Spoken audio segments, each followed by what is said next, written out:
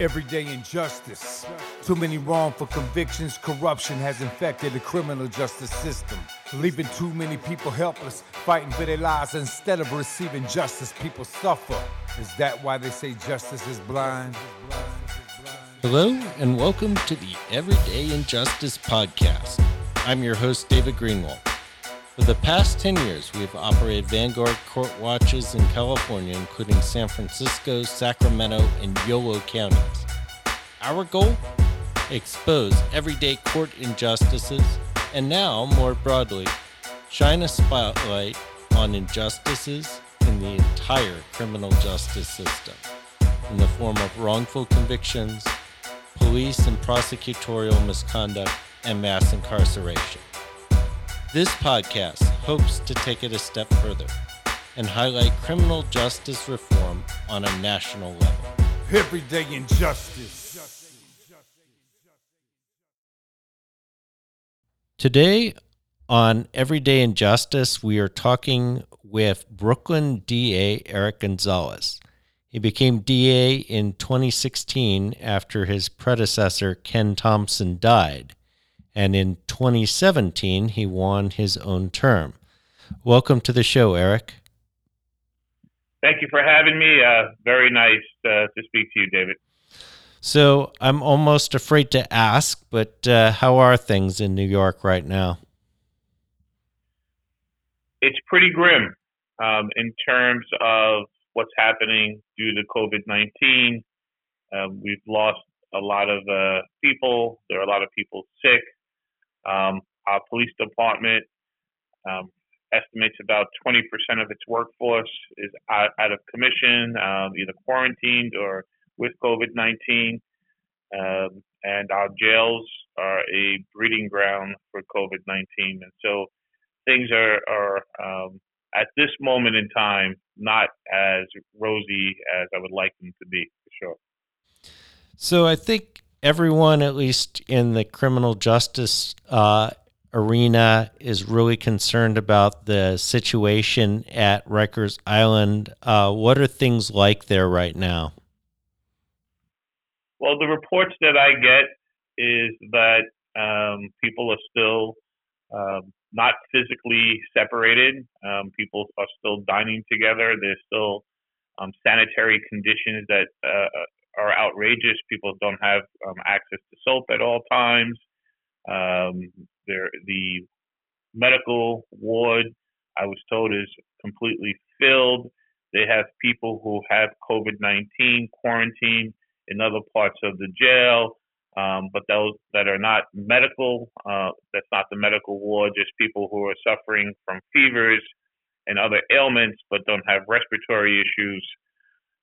So things are grim. You know, a few days ago, they were, 2 weeks ago, there was like one person. And then, within a short period of time, there were over 200 people.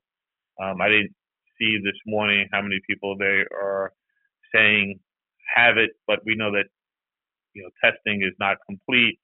And so, I'm aware of a few people who have high fevers and have other symptoms who have not been tested and are currently quarantined in Rikers. What would you like to see happen at this point? Well, the jail population on the island, for your listeners, it's scheduled, Rikers Island is scheduled to close in about 6 years, 2026. The island is supposed to be completely closed, with New York City moving to borough-based jails and getting rid of the penal colony that's known as Rikers Island. We know that, we have to get as many people off that island and out of those conditions as possible. So we want to make sure that we're seeing releases. I estimate that Brooklyn has approximately, through different methods, released nearly 20% of the Brooklyn detainees on the island. That includes pretrial detention, people that were there on parole holds, and individuals that have had city sentences. But there's more to be done. But the island itself and the people who run that correctional facility in my opinion, have not done enough to protect the people who are not going to be released, people who are there on very serious crimes, murder and rape and other very serious um, cases, who are not going to be easily released back in the community. They have not provided adequate protection to those folks, and it's an outrage. Um, so what we can do is make sure the people who don't need to be there get off the island to um, help further whatever mitigation efforts can still be done. And who do you blame for all of this? The foot dragging and the lack of attention to making sure that people are properly protected, even the people that have to remain there, but also, the people that could be released. What's stopping that from happening? Well, I think we have to go back and just re-examine why we have so many people there in the first place. And, I think it's shrouded in a little bit in opaqueness. We're not really understanding how they're making decisions on who gets released and who has to stay. There's been different lists, and there have been different priorities. I can tell you what my office is doing. We've asked for a list of people who are on the island who are at high risk, people who have pre-existing health conditions that make them particularly vulnerable to COVID-19. If they're a pretrial detainee, we've been working with the defense attorneys to see if many of those individuals can be released. There are some individuals who are there because they have mental health issues or drug addiction issues. Those are particularly people who I don't believe should be on Rikers Island. And so we've been also working with the courts and the public defenders who've been doing a great job in helping us identify that population and seeing if we could get alternative housing or supervised, and supportive housing for these people, or if the defense attorneys or others can help find someone who's willing to bring that person into their home. So they get tested for COVID-19 before they're released. And if they're safe, we're looking for other places to put them.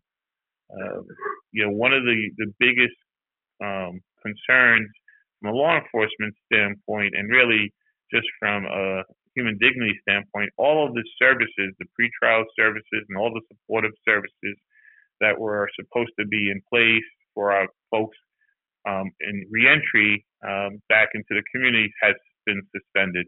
So there's no live reentry services, there's no live pretrial services. And so if you're particularly vulnerable, if you're part of the homeless population, or you just don't have access to a cell phone or Wi-Fi, then there's no services whatsoever. We still try to do some services by phone, but those are the most vulnerable populations, and those are the folks that really the city has to come up with the answers to. They have to find places to put these people. It's not sufficient just to leave them on Rikers Island. And, as you mentioned, Rikers Island slated to close in a few years. And I mean, this is a notorious institution, and there have been lots of concerns over the years, well before the current public health crisis, right? It's always been, a hellhole. And we've known that. And it's one of the reasons why I was the first district attorney in New York State to support its closing, and New York City to actively call for it to close. But in terms of what's happening now, the CDC and other health organizations have mandates that and policies and procedures that could have helped stop the spread. I think, and this is where some of the DAs, including myself, have been critical. We were not informed what those policies were and actually what the implementation was.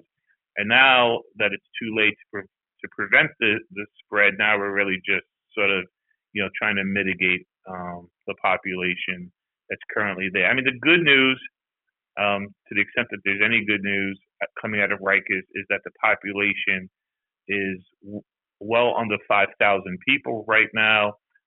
Remarkable, just because a few years ago it was 10,000 people, and many years ago it was 20, 25,000 people.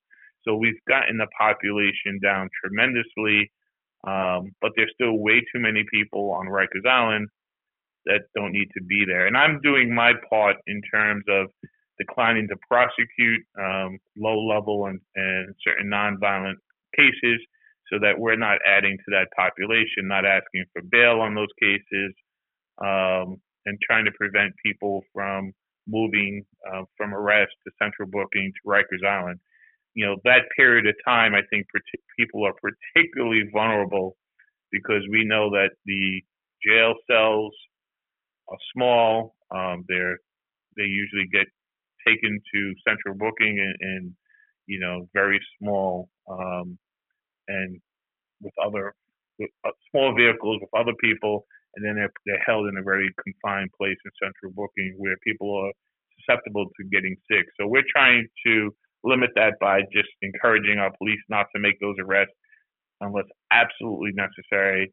And this office has declined to prosecute a number of those arrests so that these folks don't get sick and then go back home to their families and help continue to spread that disease. And I hope that it also protects our frontline police officers from having to deal with these arrests in the first place. So I do want to talk kind of more broadly about criminal justice reform. One of the big issues that's come down in New York is the bail reform, which seems like it's a moving target at this point. What is the latest there? So the Assembly, as we're speaking, is still working on a final version. I was told that the Senate has finalized a lot of their concerns as it relates to bail reform. The Assembly is still working. When I ran for DA, I committed myself to being an advocate to ending cash bail. I took steps in my office to limit when DAs had the authority to ask for cash bail.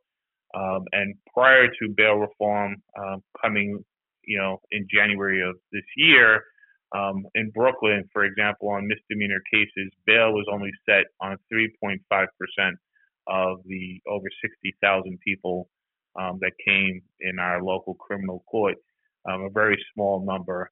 And most of those cases came from cases involving either sex crimes against children or domestic violence that were not felony cases. So I know that it could be done, but I am an advocate for ending cash bail. I don't think we got there in this budget. It seems that there was so much controversy and so much fear around the rollback of bail reform. So what it seems to have happened is that they've come up with a list of categories that had been previously excluded as qualifying bail offenses, and they've added a number of those new offenses to the bail statute. So now you can ask for bail in certain categories of cases where in the past you may not have. But I think in its entirety, it wasn't a rollback because there's still no bail on misdemeanors. There's still no bail on the overwhelming majority of nonviolent felonies. And so I think they held the line for the most part, but it's still ongoing, so we'll see. But we did not get to ending cash bail. And for your listeners who don't understand, what that means two people charged with the exactly same crime. One person gets out because they have a little bit more wealth. They have a family who can bail them out, or they have money in their bank account. They get out. Another person as culpable, but with less resources stay in. And I believe that's a discriminatory and biased system. It was the system here for a long time, but I will continue to advocate for that change. And did you support the initial legislation? Yes, in terms of what we have in place now, that bill became as part of a budget bill, and unfortunately, we never really had open conversations about what it should look like. But I was supporting the New Jersey model for the last couple of years, which ended cash bail. The New Jersey model is not perfect, and we can have a long conversation about what's good and what's lacking from the New Jersey model. But what the good thing that the New Jersey model did was that it got a lot of people out of jail. The number of people in detention in Jersey dropped by about 40%. The second thing it did is it eliminated cash bail. And the third thing that it did that was very important was that it required that data be kept on, when bail was set, and there was a lot of data entry points that would be useful for further discussions about what works and what didn't work. So I was happy that the legislature last budget did some work on getting rid of bail on cases where we definitely know we didn't need bail. But like I said previously, I still think we haven't hit the mark yet of getting rid of cash bail in its entirety. Why is it so difficult to get rid of cash bail? It just seems like every jurisdiction is dealing with this exact same issue. New York may be more extreme, but you could talk to people across the country and they're dealing with the same thing. Well, it takes a little bit of political courage because it means that in most cases, in the overwhelming majority of cases, people will be arrested and they won't be held in. And I think, as you know, prosecutors and law enforcement for a long time have sort of made their name by being tough on crime and not, advocating for people to be able to stay out and, litigate their cases from the outside. So there's a political courage issue. I do think that New York is a little special because we don't have dangerousness built into our bail statute. And when you end cash bail, I think there's a valid concern that a number of advocates have raised, especially during this budget negotiation, that if you do that, you may be giving unfettered discretion to judges on who to detain if they can't have bail. And so some people believe it's better to have bail. At least some people can get out that might not otherwise get out. I think there are things that we could put in place that would prevent that. In general, there should be a very strong presumption of release on virtually most cases, and that if a judge was to hold someone in detention, I believe that there should be a hearing that the DA has to prove the elements of the crime and a lot of other factors by clear and convincing evidence to justify the detention. And that hearing should happen 48 hours after the detention hearing. So I think there's things we could do to make it work. Jersey has done a lot. We have to see over the next year how this plays out in terms of, are we holding more people in jail now than before? And very particular, does racial disparities go up or do they go down? Part of the Jersey model that people were concerned about was that the racial disparities initially seemed like it was moving in the right direction, but ultimately kind of stayed in the place where you were more likely to be detained if you were black or brown than white, and so that remains a concern. So I want to talk about wrongful convictions, and of course, in a lot of ways, the Conviction Integrity Unit that operates out of your office is kind of a model. It was one of the early ones, was it not? Yes, it started under my predecessor, Ken Thompson, who I served as chief assistant to. I helped him establish that unit.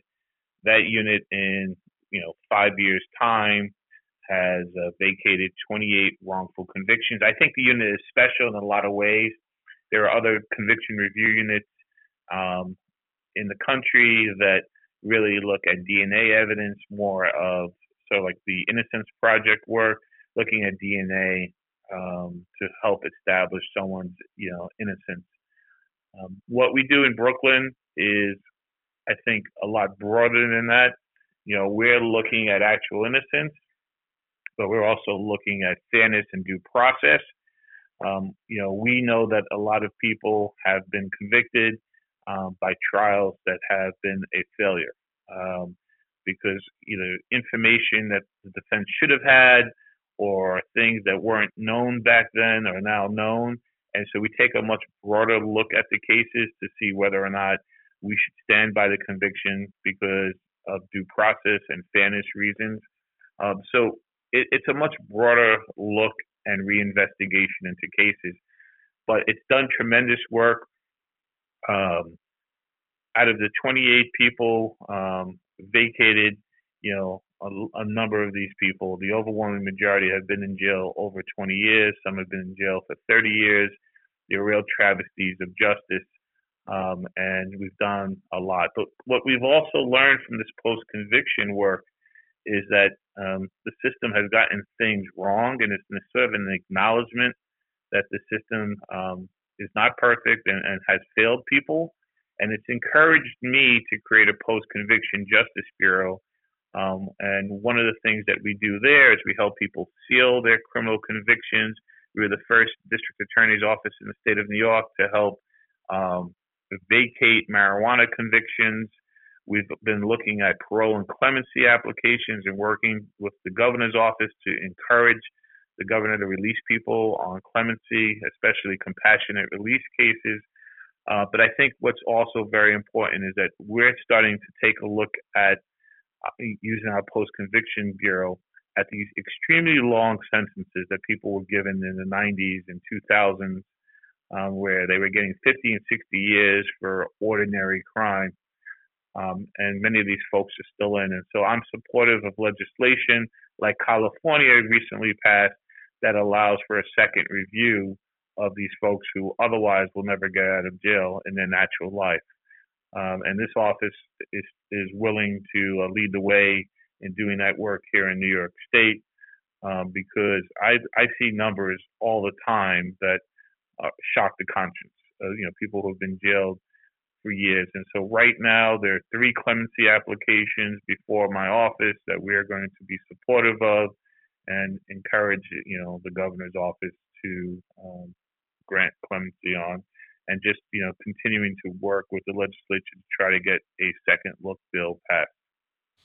So I'm just wondering because in the last week, I interviewed somebody from the Innocence Project out of Durham, North Carolina, Duke, and then I interviewed somebody out of San Diego, California, and both of these cases, one of them, the conviction was 1976, and the other one was 1989. So one, we're talking, 44 years, and both of them are just overwhelming evidence of innocence, and neither one could they get, so far at least, a court to exonerate. Why is it so hard to deal with these wrongful convictions?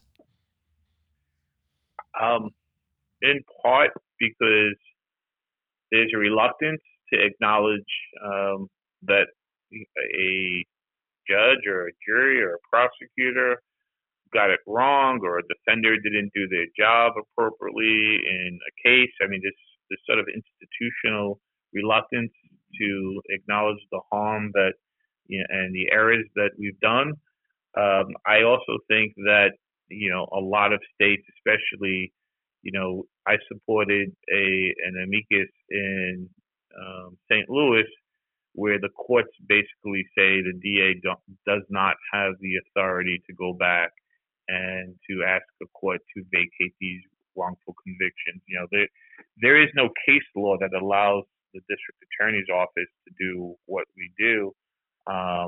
We operate under laws that are designed to do other things. So we have a 440 process in New York State that we're utilizing, but really the laws in our states need to be amended to make it possible to do this.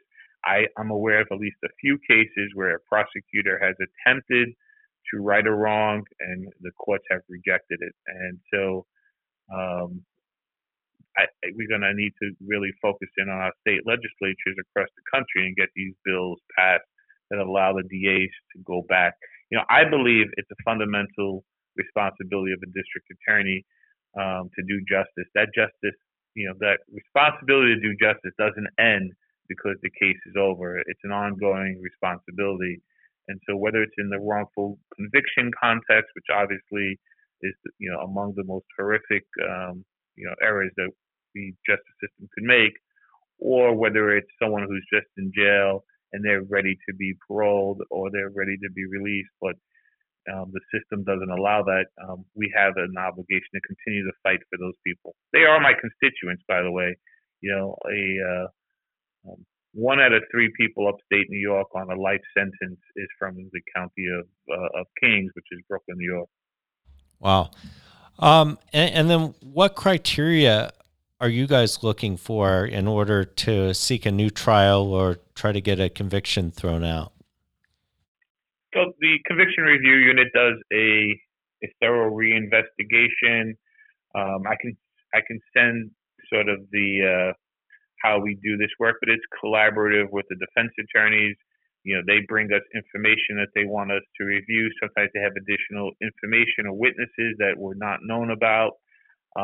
Sometimes witnesses are recanting and we're re-interviewing them. There is some DNA work that gets done to see if we can learn anything new that we didn't know back then. But for me, what it comes down to, and I think another special part of I'll plug the Brooklyn DA's Conviction Review Unit. I think why it's considered the gold standard is, A, it's gotten a lot of people out of jail. Two, our unit has gone across the country to smaller DA's offices, helping them to establish the protocols. We've given them the protocols that we've used. And three, we do something very special in Brooklyn. We have a dedicated team of lawyers, 10 lawyers who work on this stuff full time. They also have their own investigators that work on this full time. So these lawyers, these prosecutors are not prosecuting cases. They're only working on the reinvestigations of these old cases. But we also have an independent review panel, which are 3 outside lawyers who are not affiliated with the DA's office, who work with the Conviction Review Unit, and they make a recommendation after reviewing the work that the Conviction Review Unit does. They make that recommendation to me whether or not the person should be released and the conviction should be vacated, or the person should be released and the case should be retried. Ultimately, I make the final decisions on all of these cases, but the transparency that we're doing it collaboratively with the defense and that we have outside lawyers, who have complete access to the files and the case information makes the Brooklyn model very special. So New York in, I guess, 2018 passed a prosecutorial misconduct bill creating a commission. Has that gotten underway, and what are your thoughts on that? It's still pending. I think there's litigation. The court found it to be unconstitutional, and I believe there's still litigation, but nothing has happened with it since that time. There were some issues with the formation, and I'm not an expert on this, but there was an issue as it relates to who could pick the people that would be part of the oversight committee, and the courts found that for whatever reason that only the judiciary, because the appellate divisions are supposed to do discipline, that they needed to be the people that would appoint folks and not the political people. So at this point, it's still sort of in litigation status. It doesn't look very promising, to be honest, but I can't really speak too much more to it. It's been, like as you said, from 2018, we're in 2020, and it has not resurfaced as a legislative agenda issue. So do you see that as a viable way to hold prosecutors accountable, or do you think there are better avenues? I think that prosecutors should be subjected to some sort of oversight, and that makes me sort of unusual in that regard. I think people don't want oversight.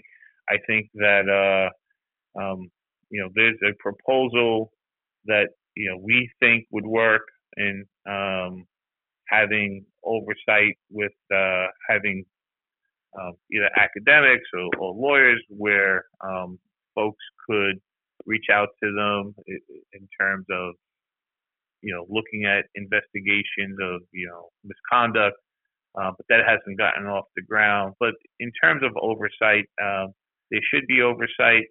The appellate division currently is the mechanism in New York State to do the oversight, and at the very least, there should be additional resources given to that mechanism in the interim until something else is decided.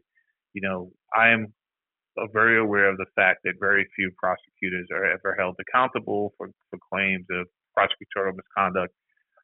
At the very least, in order to, and I think this is an important component, the public has a right to have confidence in its justice system, and if that would be in a method by which the public would feel better about what's happening in the DA's offices, that there was an enhanced oversight of prosecutorial functions, then we need to fund that. And so at the very least, if this prosecutorial misconduct commission never gets going, they should provide much more resources to the appellate division so they can have dedicated attorneys that work on prosecutors' offices. The way it works now is that the appellate division has oversight over all attorneys, and there's no particular emphasis on any prosecutor or prosecutor's office. And then what are your thoughts on police accountability? That's always a big issue in New York. Yeah. So last year, I created a Law Enforcement Accountability Bureau. It's the first time that we had a dedicated bureau in Brooklyn that was not split with other responsibilities. We've always had in this office, in the history of the office, people who looked at cases of police brutality, but we never had a dedicated bureau that only did that. So I created that last year with very seasoned prosecutors. There's 6 prosecutors in that bureau with a lot of resources to do this work. It's one of the most important things that prosecutors can do is to assure the community that no one is above the law. We've brought a number of cases in Brooklyn against police officers who, for various issues relating to their performance. Some have been involved in crime and bribery. Some have been brutality claims.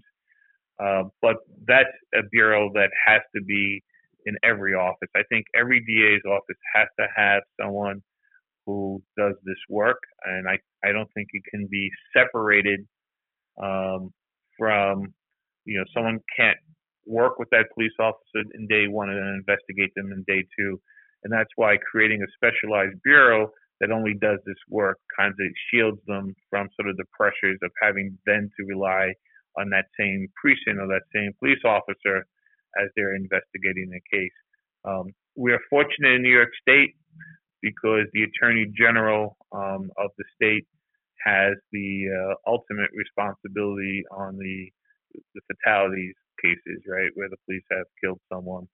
So those cases go to the Attorney General in New York State. Now, I read something very interesting in the Marshall Project about you and your approach to parolees. And I live in a county where I was just talking to somebody. The DA has opposed all but 2 parole applications this year, and the only 2 that he didn't oppose were kind of no-brainers. And even there, he didn't support them. He just they didn't submit. But you have a very different approach on parolees than most prosecutors. Right. So we've talked, everyone understands the issue. I'm sure the people who are listening to your podcast understand mass incarceration, but we also have a mass supervision problem.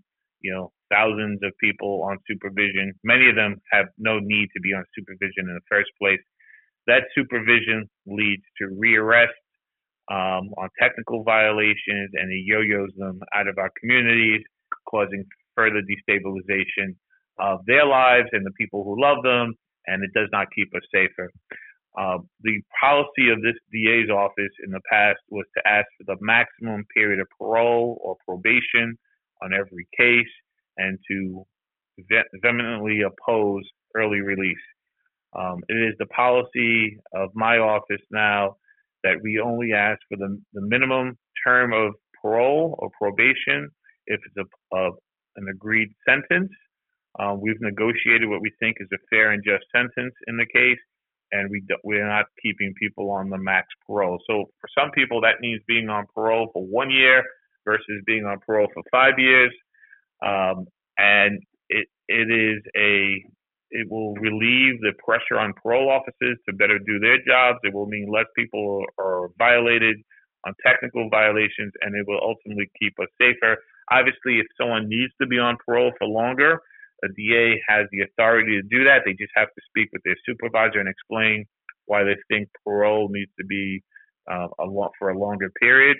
But we've taken that, and this office works very closely with different organizations in jail to, when people are getting ready to see a parole board, to write letters in support of their release. We have a reentry person that will start working with people as they're getting eligible for parole, and start getting the resources necessary, and we'll work with them and figure out how we can best be supportive and what services we can start providing to them while they're still incarcerated, and then so when they're out, that they have a smooth transition out. And so I'm very proud of the work that we've done in terms of encouraging our parole board to be better. We've seen a tremendous difference in Brooklyn in terms of when we write a letter in favor of a parolee's application to be released, it's overwhelmingly granted. And so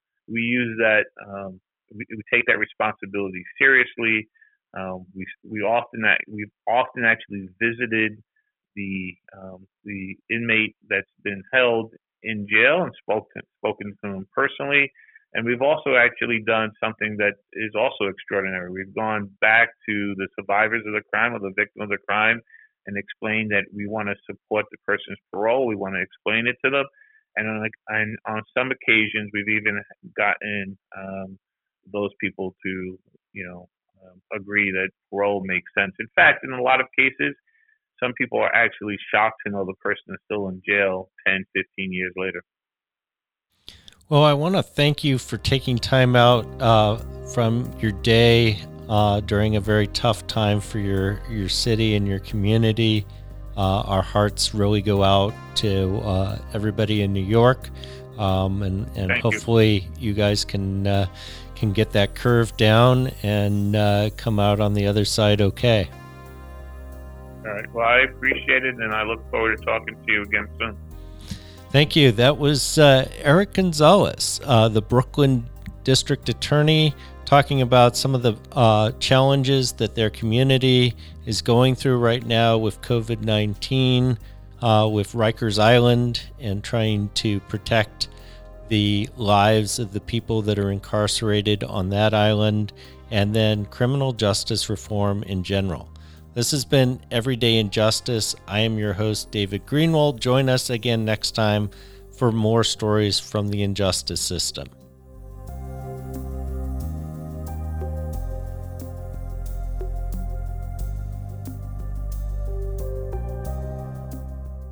Thank you to George Powell and Norman Mouse Quake Barrett for the use of our opening, Everyday Injustice. You can see more of George's music at www.justiceforgeorgepowell.com. That's Justice for George Powell, all one word, .com.